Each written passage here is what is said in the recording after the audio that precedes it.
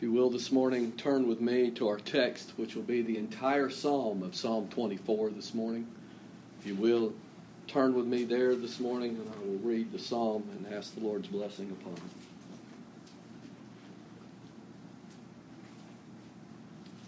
Psalm 24 reads this way. The earth is the Lord's, and the fullness thereof, the world, and they that dwell therein. For he hath founded it upon the seas, and established it upon the floods. Who shall ascend into the hill of the Lord? Or who shall stand in his holy place? He that hath clean hands and a pure heart, who hath not lifted up his soul unto vanity, nor sworn deceitfully. He shall receive the blessing from the Lord, and righteousness from the God of his salvation. This is the generation of them that seek him, that seek thy face, O Jacob. Selah. Lift up your heads, O ye gates, and be ye lift up, ye everlasting doors, and the King of glory shall come in. Who is this King of glory? The Lord strong and mighty, the Lord mighty in battle. Lift up your heads, O ye gates, even lift them up, ye everlasting doors, and the King of glory shall come in. Who is this King of glory? The Lord of hosts, he is the King of glory. Selah. Let us pray. Dear Heavenly Father, how glorious thou art. O Lord, I thank thee that thou hast gathered us in this place, that you have preserved our freedom to do so, our livelihoods, and all that thou hast given us. For truly it is all yours.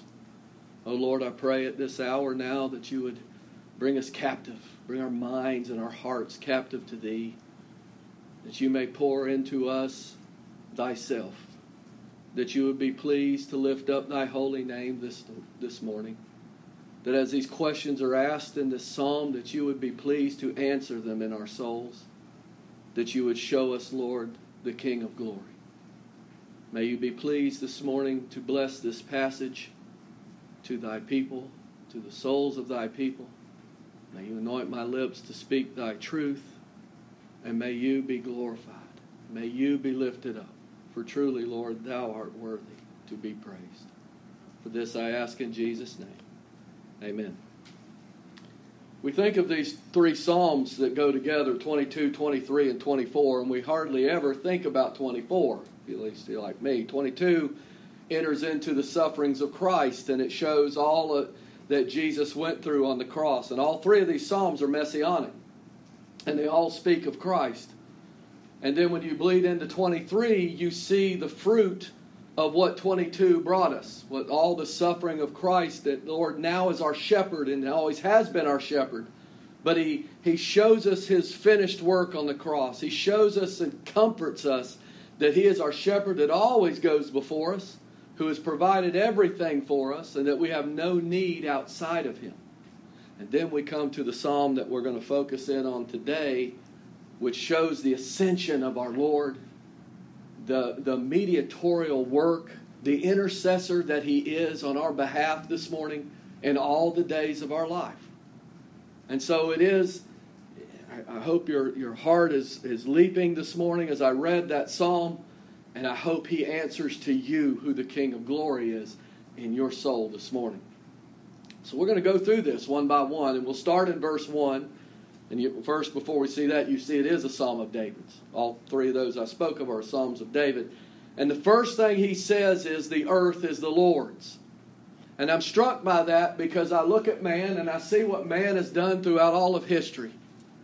You know, first they went into territories and they had lands, and they took big old chunks of land as their own, as countries. And then they divided those countries up in provinces or states. And then they divide those states up in cities, and they divide those cities up in counties or counties up in cities, and man keeps dividing all the land that God says is his.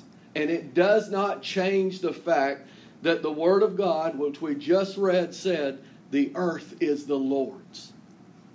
I know I got a deed to the land that I own, but I don't own it. The earth is the Lord's. If you turn with me just over a couple Psalms to Psalm 50, you'll see where Asaph joins in with this idea and this understanding that everything is of the Lord. In Psalm 50, and we begin in verse 10, he says, and he's not speaking of himself, once again, he's speaking of Christ, "For every beast of the forest is mine, and a cattle upon 1,000 hills. I know all the fowls of the mountains, and the wild beasts of the field are mine. For the world is mine, and the fullness thereof." Oh, I'm sorry, I skipped part of 12. "If I were hungry, I would not tell thee, for the world is mine, and the fullness thereof." Our God doesn't need us. Our Lord doesn't need us, for everything is His. That's the point.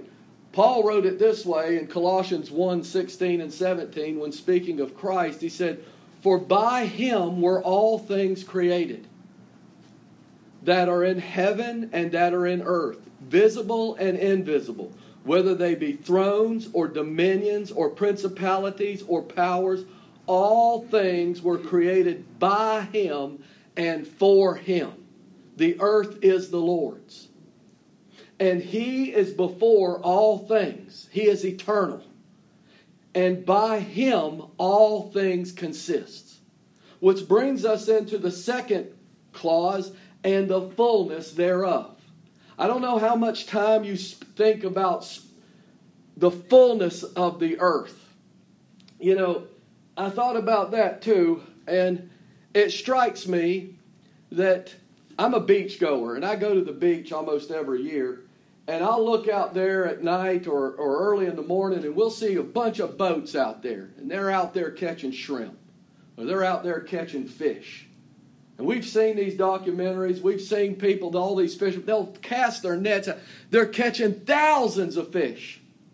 And you think about that going all the way back to when Jesus walked this earth. And way back then, before when the world was made, all the fish that have been caught. And yet there's still abundance of fish. Why is that? It's because of the King of Glory. The fullness of the earth is His. We hear so much about the world deteriorating, or you think about us going out there and breathing. All of the birds and all the insects breathing the same air. And yet there's an abundance of air. There always has been, and there always will be. You know why? Because the King of Glory reigns over the heavens. The King of Glory reigns over the earth. And the fullness thereof is His. We think of all of these things that we see and all the things, the crops, and think about that now. All these farmers that grow and all these, you guys know you got these orange groves and the trees are taking the minerals out of the earth. And yet the earth still has an abundance of minerals everywhere. Why is that? It's because of the King of Glory. The fullness is His.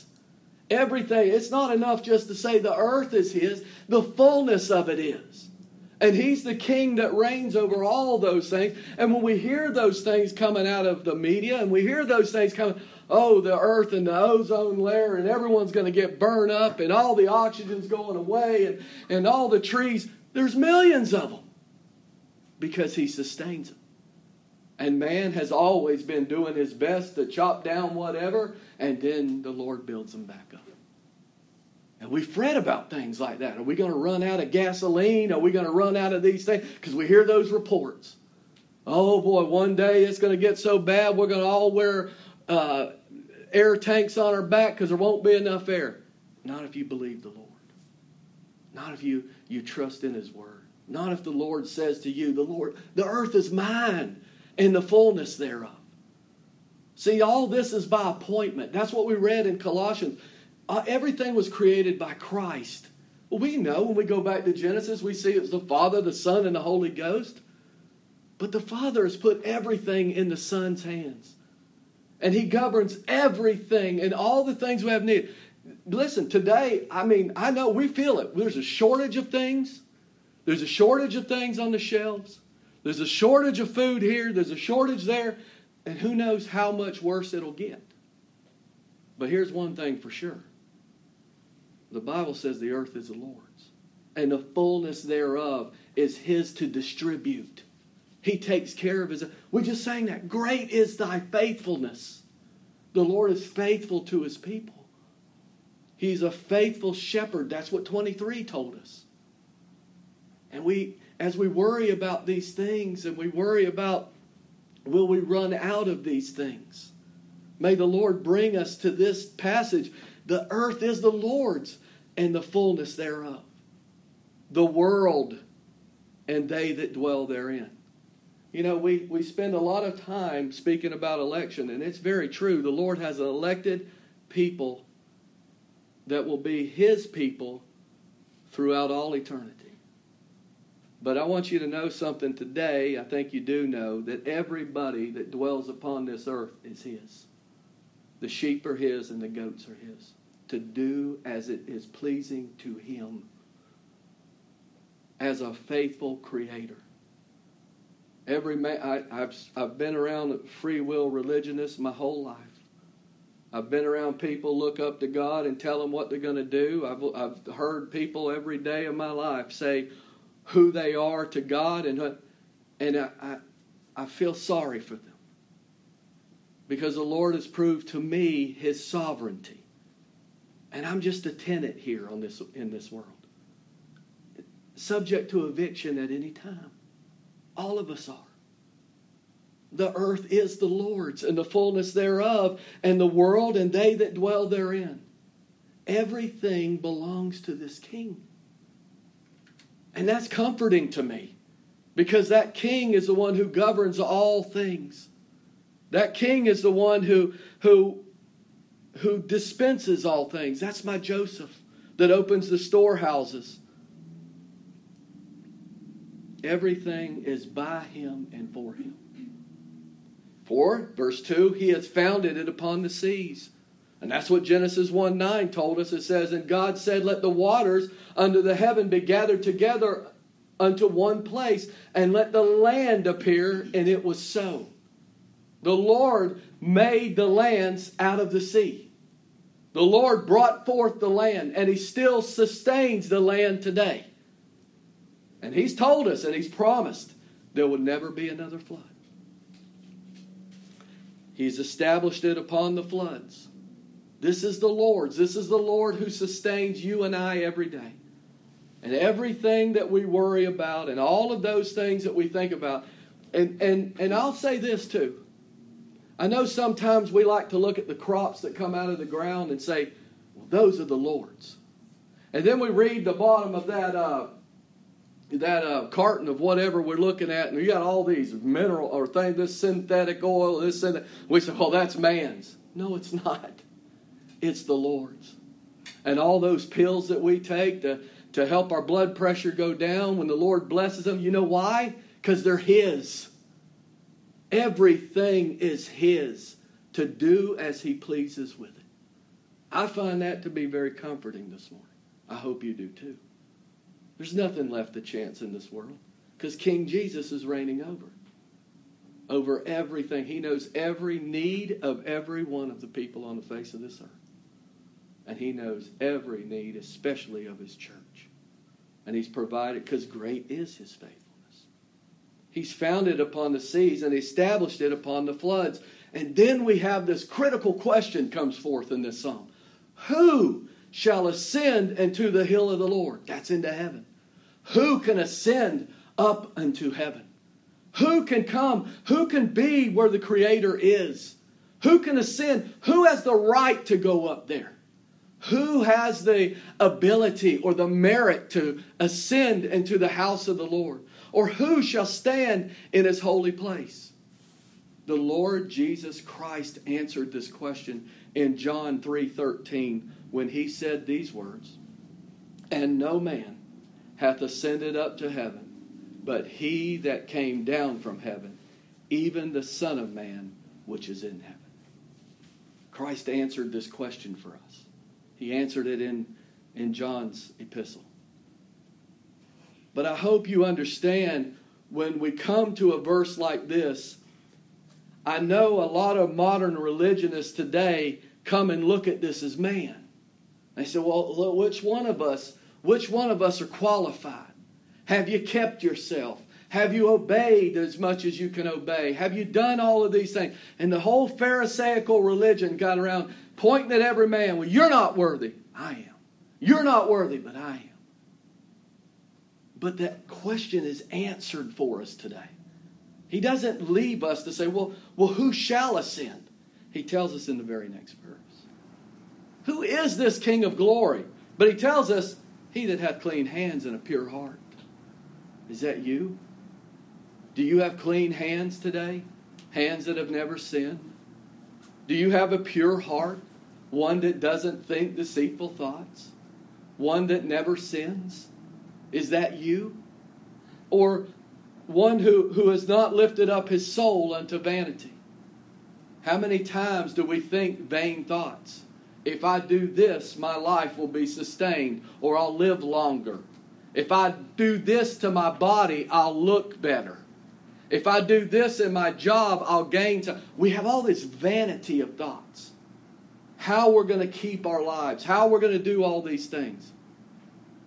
But the one that shall ascend into the hill of the Lord, and the one that will stand in his holy place, is one who has clean hands and a pure heart, who's not lifted up his soul unto vanity, nor sworn deceitfully. Now think about that. Many times our mouths deceive us, and we deceive others by the things that we say, because we want them to believe what we have to say. We want them to see a picture of us that we want them to see. Maybe you say, well, I don't do that. Well, maybe in the morning your loved one says, how are you doing? And you're really hurting inside. You go, oh, I'm doing fine. I feel great. There's always a facade put out there because of our pride. And maybe we don't want others to worry about us or whatever. And it becomes easy just to deceive one another. Those are just little things that I think we can see this and say, well, that ain't me. I've sworn deceitfully at times. My hands aren't clean. So who could it be then? Who is worthy to take this? In Proverbs 9, the question was asked by Solomon. He said, who can say, I have made my heart clean. I am pure from my sin. Who can say that? That's what the psalmist is asking us here. Who is worthy? Who fits this description? You know, Jesus told us, He told us what the first and greatest commandment was. And I think when I say that, it should come to your mind. And that is, thou shalt love the Lord thy God with all thy heart, with all thy soul, with all thy mind, and with all thy strength. This is the first commandment. Well, let's look at verse 4. Verse 4 says, he that hath clean hands and a pure heart. Jesus said, you must love the Lord your God with all your heart. Then he says, he has not lifted up his soul unto vanity, and with your whole soul. And then he says, nor sworn deceitfully. And the Lord says, with all your mind and with all your strength. Who can do such a thing? The King. My King. My head. My all in all. I hope you can say those same words this morning. That's who the King of glory is. He is all of these things. He has obeyed perfectly. It's His righteousness that He clothes me in. Not my works, not my righteous things. They're all filthy rags. But His is what's described for us in 4. He's perfect and pure. Who shall stand in His holy place? Who shall ascend into the hill of the Lord? Who has the right to ascend on the right hand of the Father? That's the questions that's put forth to us this morning. And then in verse 5 we see the blessing he shall receive the blessing from the Lord. The one who has ascended up for us, he has ascended all of the covenant redemption that his people are in, that he has died in their place. This is the one. He receives the blessing of the Lord. That's what Colossians tells us. In him all things consist. The Father has turned everything over to the Son. He has put all enemies under his feet. That's who's reigning in our lives, I hope. That's who's reigning in this dire time that we live in today. When all of those things seem to be getting worse each day. It's harder to find things. We have King Jesus. And the fullness of this earth is his. And he provides. He shall receive the blessing from the Lord and the righteousness from the God of his salvation. His perfect obedience is a perfect righteousness. And as I've mentioned already, that's the only way the church could ever be presented to the Father. I don't think we understand the depth of how far God stands from sin. I don't think we understand the need of a mediator. We need a mediator because we are so far away from God because of sin. We need that one to bring us and reconcile us to the Father by his perfect obedience, by his blood, and by his righteousness, and by his perfect work here. It is finished. He has done it all. In Ephesians 1:3, Paul said, "Blessed be the God and Father of our Lord Jesus Christ, who has blessed us with all spiritual blessings in heavenly places in Christ." Any spiritual blessing that you ever receive will come forth from Christ. They're all in him. Then we move from the focus, the whole focus, 1 through 5, is asking this question, telling us who this one is, whose qualifications, whose merit, who can answer these, who can ascend up to the Father, who could do these things. Then he describes the answer, who is fitted for the job. And then in verse 6 is where we first have us mentioned. Those in Christ. See, everything that Christ has, he has for his church. As he is ascended up into heaven, we will ascend up into heaven. As he is the king and as he has presented himself to the Father, he will present us to the Father. There is a generation. This is the generation of them that seek him. That generation are all of those in Christ Jesus. We went from the singular now to Christ and his body. This is the generation that's of them that seek him, that seek thy face, O Jacob, Selah. Stop and ponder about the king.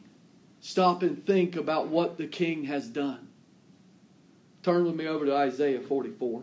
We'll come back here, so hold your finger there. We're going to turn to Isaiah 44. First 5 verses of Isaiah 44 see and depict these blessings that the church has in Christ, and how the blessing of his is the blessing of ours. Isaiah 44 reads this way, "Yet now hear, O Jacob my servant, and Israel whom I have chosen. Thus saith the Lord that made thee, and formed thee from the womb, which will help thee. Fear not, O Jacob my servant, and thou, Jeshurun, whom I have chosen. For I will pour water upon him that is thirsty, and floods upon the dry ground. I will pour my spirit upon thy seed. That's the Spirit of the Holy Spirit that is poured upon and dwells within the church and the children of God, because everything has now been given to Christ. Christ said, I'll send my Spirit, and He will dwell in my people, and He will speak and take everything that I've ever said, and He will reveal it to them. That's just not words. It's the meaning. It's the depth. It's what He's done in His life, and it's what He's done in eternity for His children. I will pour my Spirit upon thy seed, and my blessing upon thine offspring, and they shall spring up as among the grass, as willows by the water courses. One shall say, listen to the testimony of the church, one shall say, I am the Lord's. When the Holy Spirit works in your heart and in your life and in your soul, that is your conversation. I am the Lord's. I am the Lord's to do with what pleases Him. I am not my own. I've been purchased by my Lord and Savior. I am the Lord's. And another shall call himself by the name of Jacob. I'm a Christian. I am Christ's.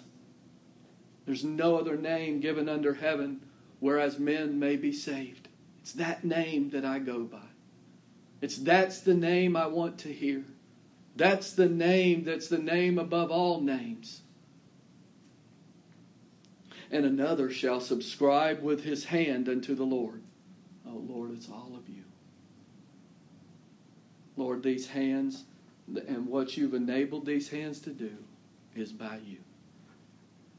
Everything in this world is yours to do as it is to will and to do of your good pleasure. And anything that's provided for these hands are because of the hands that holds me up this day. It's by His hand. It's by the one who sustains life. It's the King of glory. One shall say, I am the Lord's, and another shall call himself by the name of Jacob, and another shall subscribe with his hands unto the Lord, and surname himself by the name of Israel. We sing that song sometimes, take the name of Jesus with you. That's not a physical thing.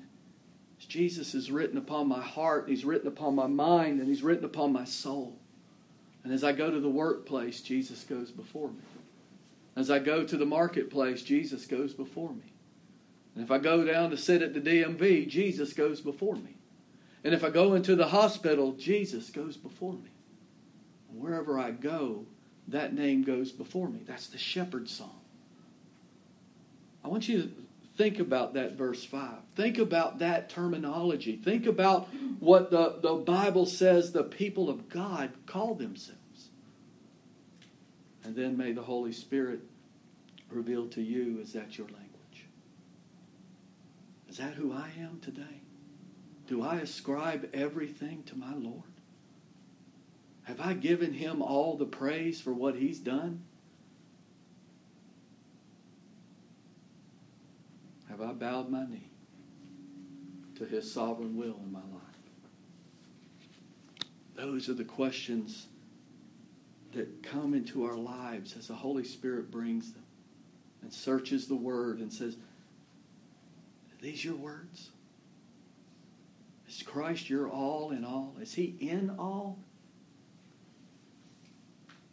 Let's go back to our text. This is the generation of them that seek Him, that seek thy face, O Jacob, Selah. We have come so far in this psalm to see the qualifications. The one who is sovereign over all things, who has founded all things. Everything is His. The only one who could ascend up to the hill of the Lord, who could stand in His holy place. The one that has clean hands and a pure heart, who has not lifted up his soul unto vanity, who has not sworn deceitfully. The one who has received all blessings from the Father, and the righteousness from the God of his salvation. That's the perfect obedience. I have done thy will, Father. I've done it all. Kept everything. Kept every one you've given me. I've not lost one. That's the King of glory. And then, after that has been established, as kingship has been established, and all that he's done in his rightful place, and what he's come down here to do, he now has ascended back into heaven. This is our eternal Jesus. And that's key to understand this. He is our eternal Jesus. We are eternally in him, chosen in him. The rest of this psalm will depict that. There is a generation that seek him. And we seek him because he sought us first. He is our seeking merchant man. He is the one who would sell his life for that pearl. He is the one who has laid down his life for that pearl. That is Christ, my Savior and my Redeemer. And so we have pictured for us in Revelation, we have the angels standing at the gates of heaven, if you can picture that.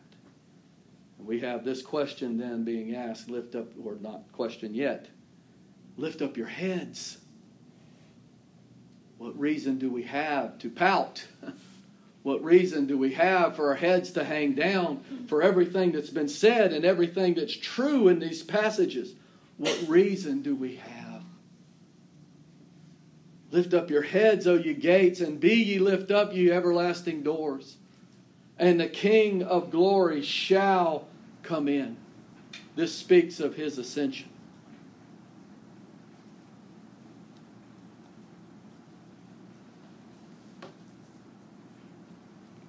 Hebrews 9, Paul writes this in Hebrews 9, 11 and 12.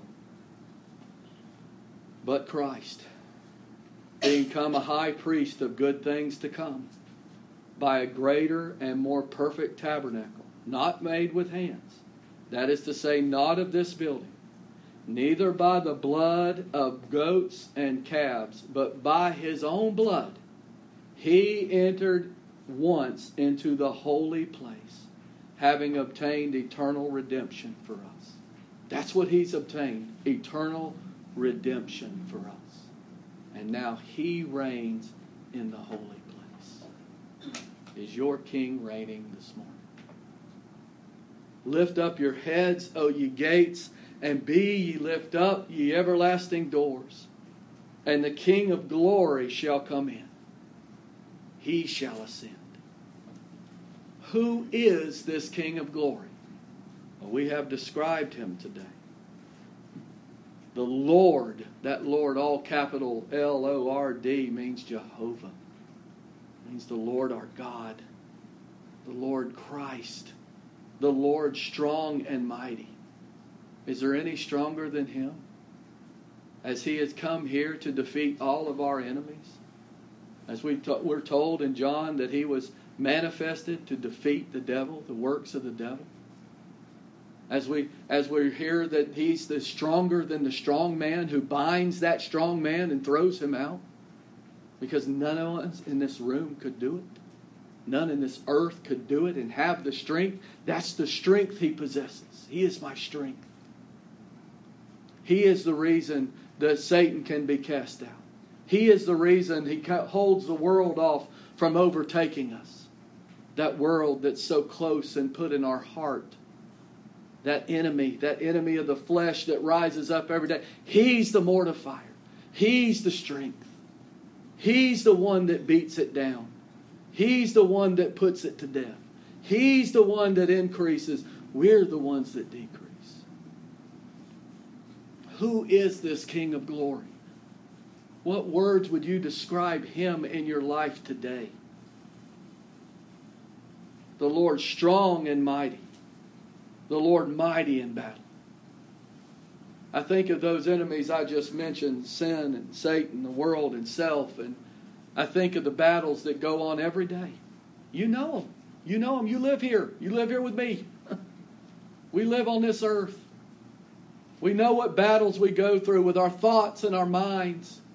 We know what we go through in this world and the oppression of this world. We know what we go through by the wicked one coming. Maybe we don't understand the depth of it. Maybe we just feel those fiery darts. You know what sin does. It causes the head to hold down, to be weighed down. But the King of Glory lifts it up because of His blood. Because of this eternal redemption. Because He has saved His people. He has come and saved His people. Because He has stood in our place as our perfect substitute. Because He is the justifier of all of those that are in Him. They're not guilty, Father, by reason of my righteousness. By reason of my perfect obedience. By reason of my perfect blood that has cleansed them from all unrighteousness. Who is this King of glory? The Lord strong and mighty, and the Lord mighty in battle. Lift up your heads, O ye gates. Even lift them up, ye everlasting doors. And the King of glory shall come in. That's the end. I love that, how 1 Corinthians 15 ends. After speaking about our glorious resurrection and His resurrection, he says in 57, but thanks be unto God which giveth us the victory through our Lord Jesus Christ. That's what verse 9 tells us. Lift up your heads, O ye gates. Even lift them up, ye everlasting doors. And the King of glory shall come in. The King of glory shall come in.